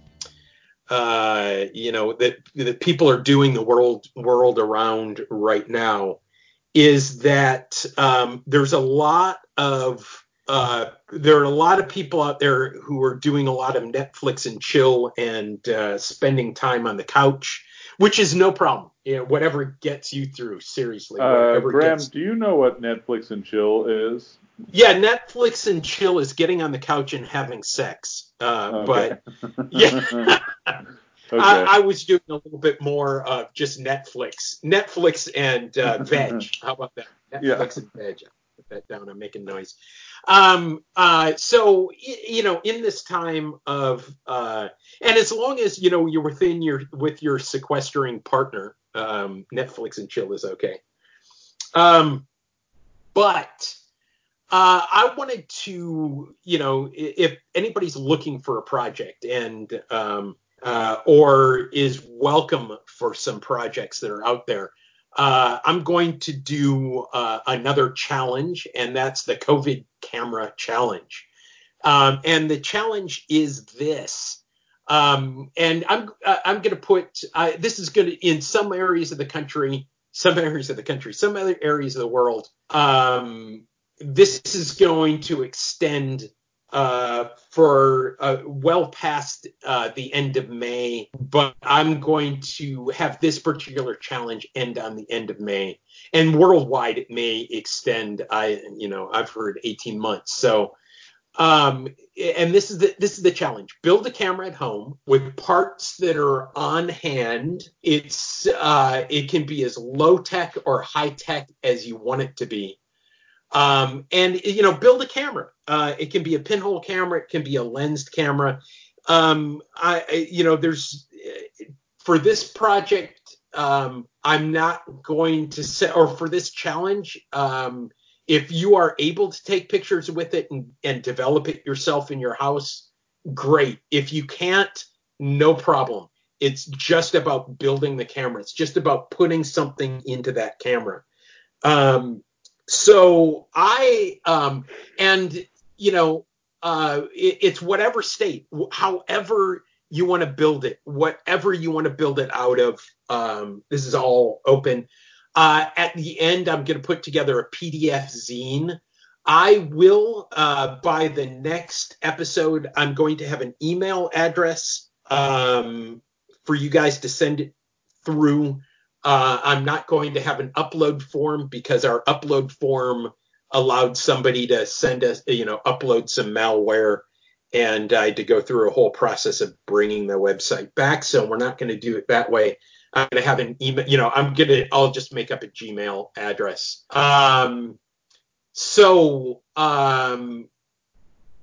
Build your camera, take a picture of it, whatever you want. I'm going to tell you guys what I want to do for mine. I told you I've been working lately, taking pictures with this 4x5 pinhole camera that I made. Well, I'm going to modify my 4x. Well, I'm not going to modify this one. I'm going to modify the design and build a new one. And the new one is going to be a 4x10. So essentially what I'm going to do is I'm going to use two 4x5 film holders, and I'm going to stick them butt to butt. And there will be a little bit of gap in the image because I have to light seal that area, and and 4x5 film holders, leave about 3/4 of an inch at the bottom of that film holder, where there is no image. So it's going to be a continuous image, but it is going to be, it's going to have a gap in between.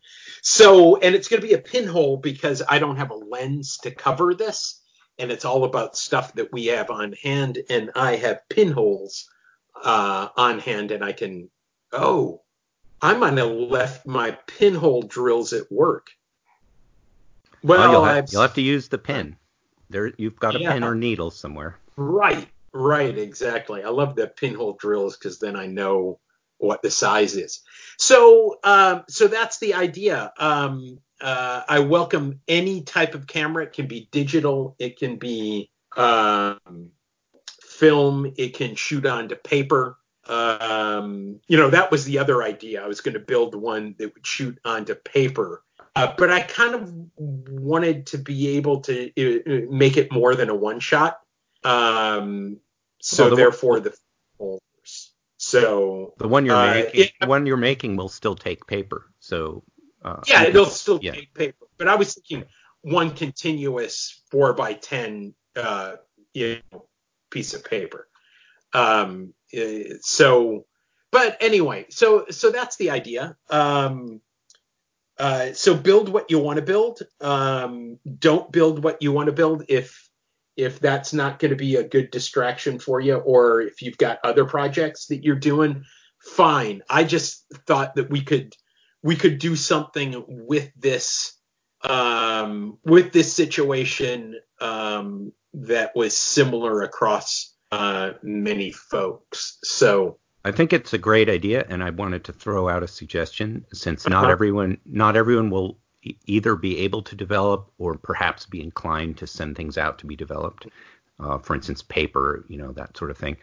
Right. In that case, I've noticed some people doing really interesting things with homemade ground glass backs on cameras, and then they capture that digitally.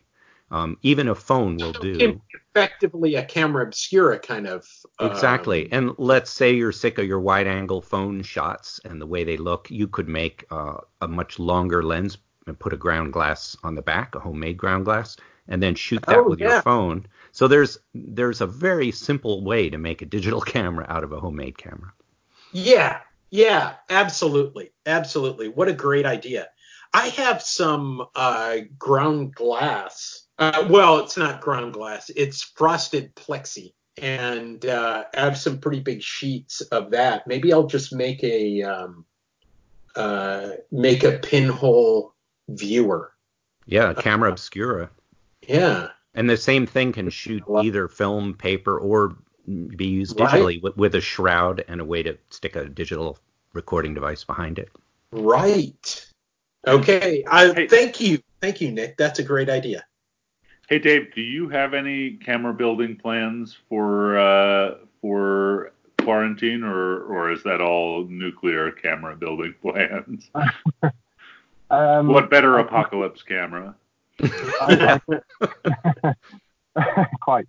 I don't have any particular plans, but I did promise my 7-year-old son that we could build a camera, probably a pinhole, while he's off school and we're stuck at home. Perfect. Yeah, cool. Ethan, are you gonna do you have any brainstorms on this concept? So for a long time I've been hoping that we could do an easier project than the self-developing camera, something like a weekend garbage camera project. But I'm still mired in large format lenses, wanting to get this damn laser cutter working, but it's quarantined now. I can't get to it.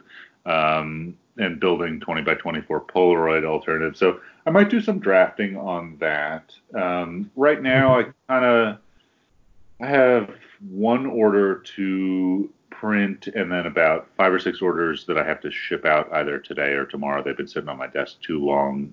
And then I think I'm just going to build ventilator parts for a week. Then maybe I'll build some cameras. The thing is, like, I have no place to shoot stuck in my house. Like, Laura doesn't want me to take a picture of her. I don't want to take a self-portrait. I've taken 1,000 pictures of Sandia Peak from my backyard and my Jeep, and that's not interesting anymore. Good for calibrating Infinity, but man, how can I get excited about taking pictures? All right, so the homemade model is the answer. Yes. You should make them. You should make something. You can 3D print it, or throw together plaster or something like that. Make something to take a picture of. Mm-hmm. So I also have some. Okay, I got an idea. Okay, go ahead.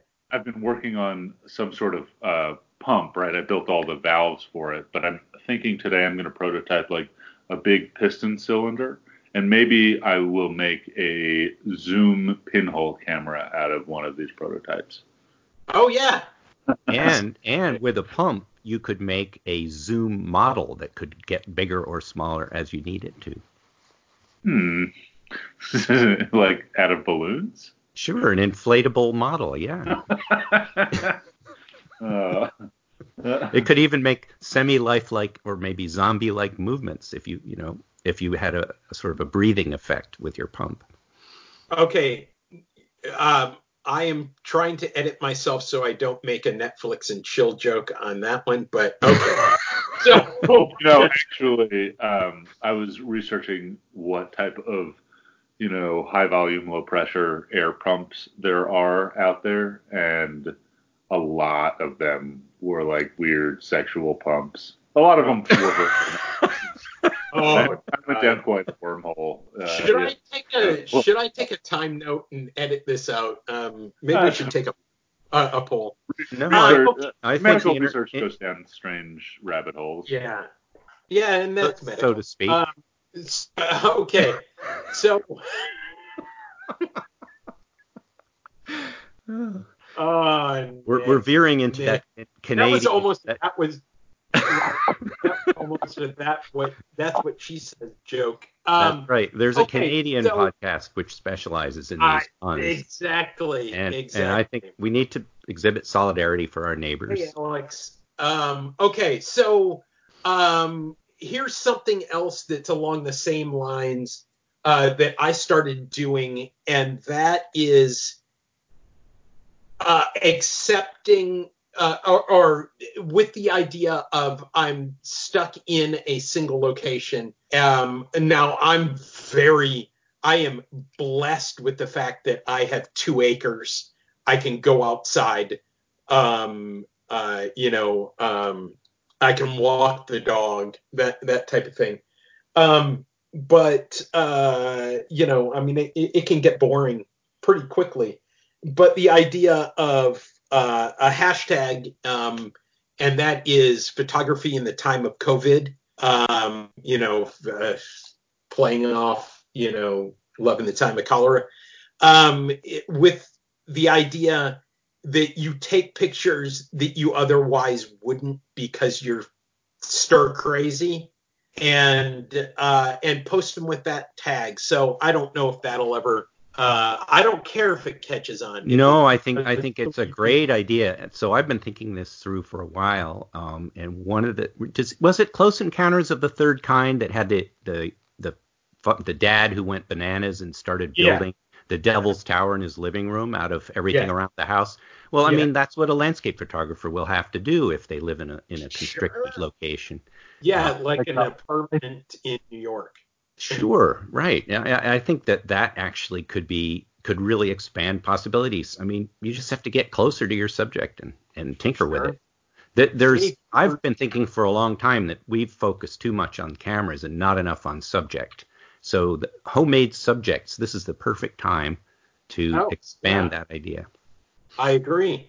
Dave, you were jumping in there? I was just saying you'd have to make the landscape out of mashed potato. I think that's what he does in the film, isn't it? Yes. Yes, he does. Yeah, you have to start with it with mashed potatoes. Yeah. That's good, and then you can eat it. Yeah. There we go. So anyway, that participate as you wish. If you guys come up with something else, put it up on Instagram or Twitter or wherever, and let us know. And I'd love to participate in some other like projects.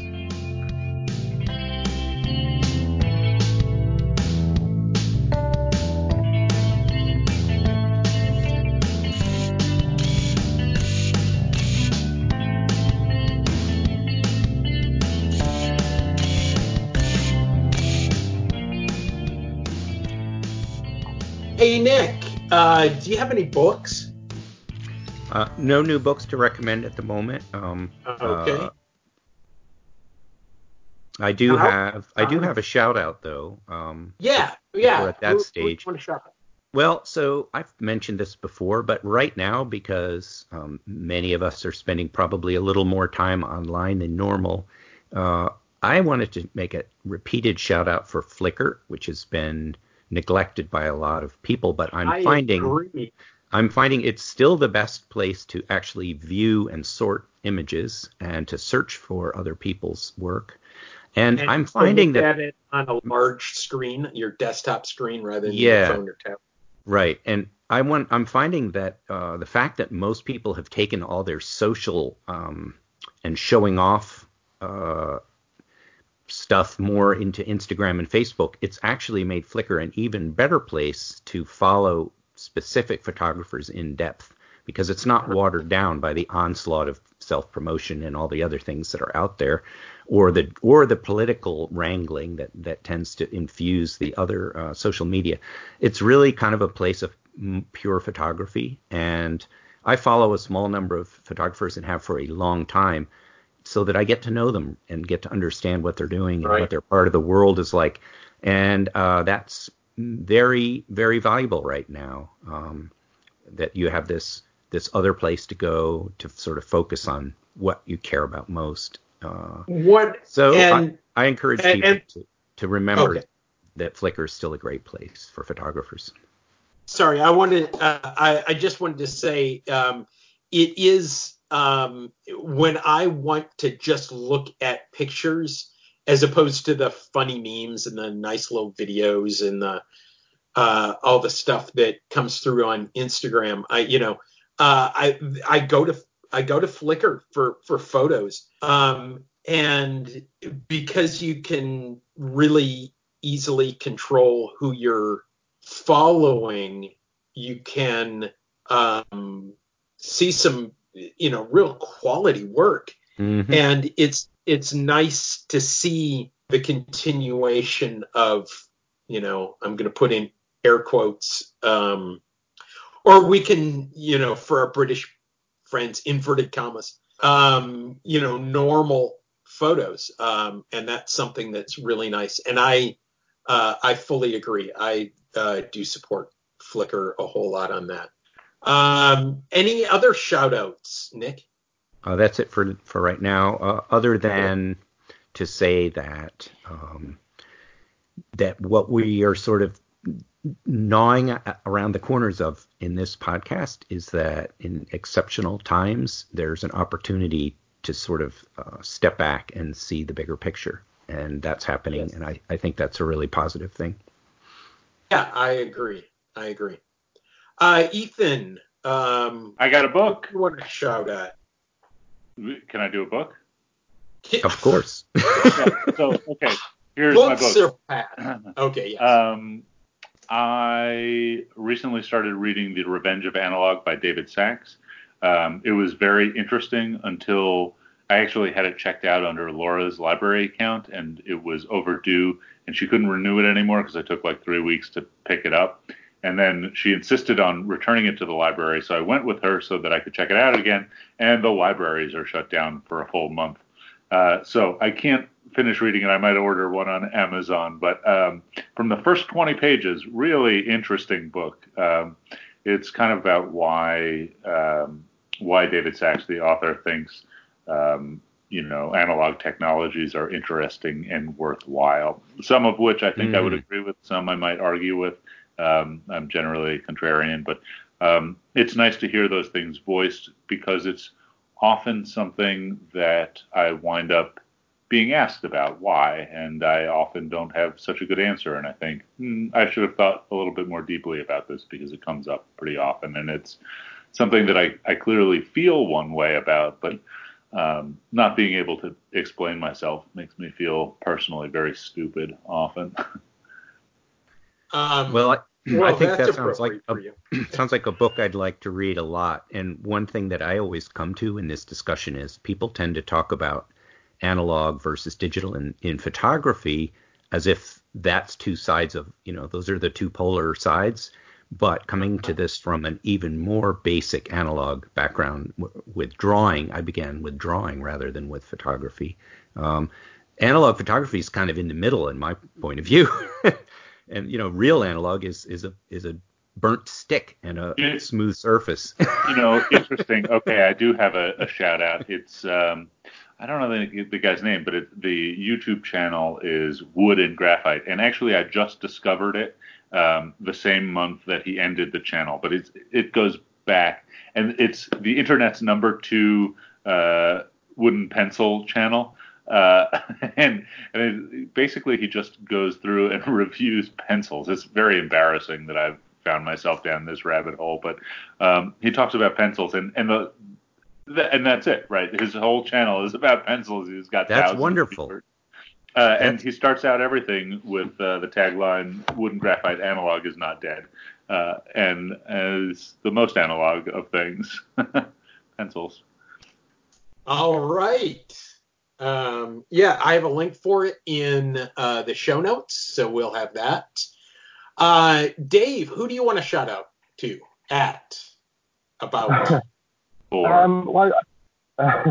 found a guy on Instagram a couple of weeks ago. I was just kind of thinking about self-developing cameras and things, and this guy, I think his user was Beaver1801, I think. I've got it written down anyway. And he was using a method I hadn't seen before, which is a sort of printing out paper instead of a film.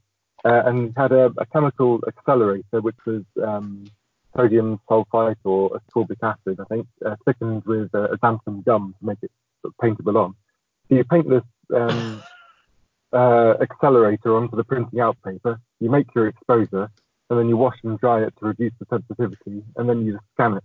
I don't think they last. I think it's not fixed. But the exposure times were like 10 minutes at f5.6 or something. And there's no developer, there's no fixer, there's no darkroom. It just comes out with a picture straight away, which I thought was interesting anyway.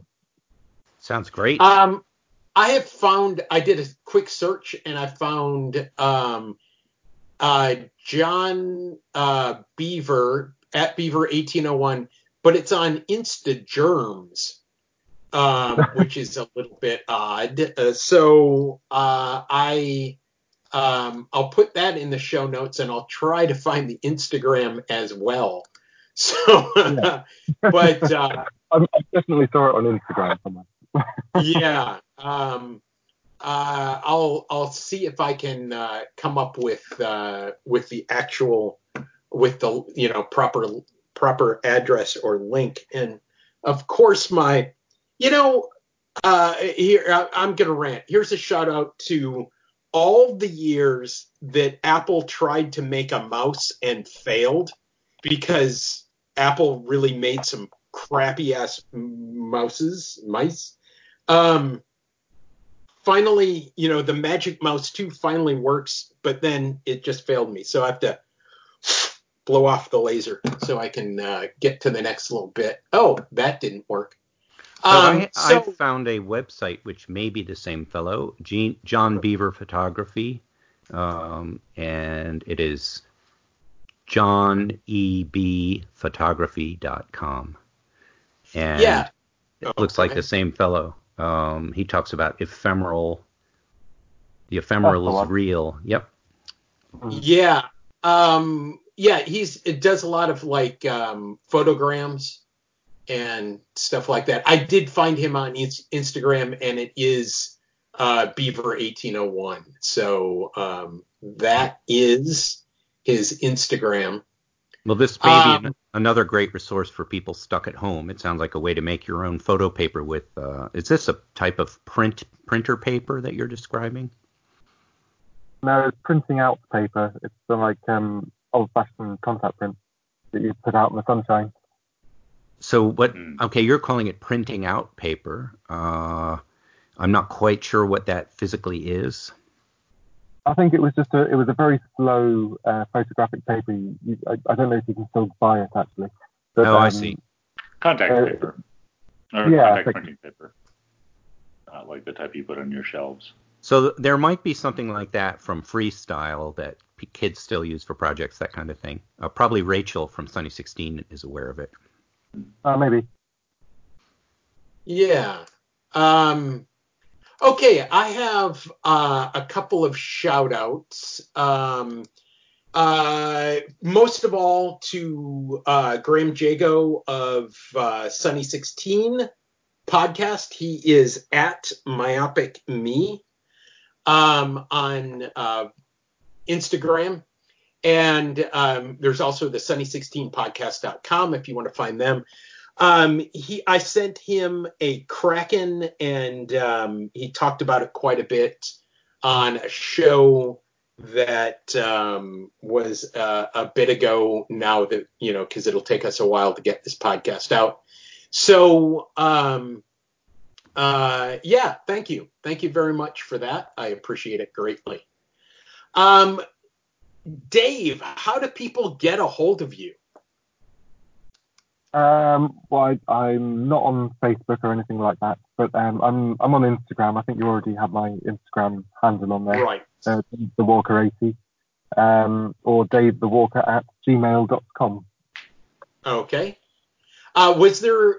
Okay, I have to ask about the 80. Were there 79 people ahead of you? Yeah, it's a long queue. No, it's just the year I was born. I made the Instagram account before I thought I might use it, so I didn't really care. Okay. Let's see. Nick, how do people get a hold of you? Well, so we have is that email address associated with our website still functioning? Oh my God. Nick@homemadecamera.com. So that's still valid now. You haven't unplugged that. I have not done anything to that. Okay. I did reset your passwords when we had that attack. Ethan, did you ever see that? Yeah, I needed to use it to get in to upload the show yesterday. Okay. Okay, so we might have a better time trying to reach me through Flickr, where I'm Nick Lyle, or Instagram, where I am AVYNICK, AbbyNick, on Instagram. Those possibly are more direct routes, depending on how that email thing works out. I never seem to get anything from that. So either I'm not looking at it or no one's using it. Not really sure which. Might be easier to reach me through those other sources. Okay. I am Graham@homemadecamera.com, and I am Graham Homemade Camera on Instagram. Ethan is Ethan@cameradactyl.com. and Cameradactyl on Instagram. Have I missed anything? Yep. No, that's it. Oh. And we want to thanks Robbie. Thanks go to Robbie Cribbs. Is it Robbie Cribbs or Cribb? That's correct. Yeah, Robbie Cribbs. From Soundtrap Studios. Right. Soundtrap Studios. Created the music that we use. Yeah. Thanks, Robbie. Thanks.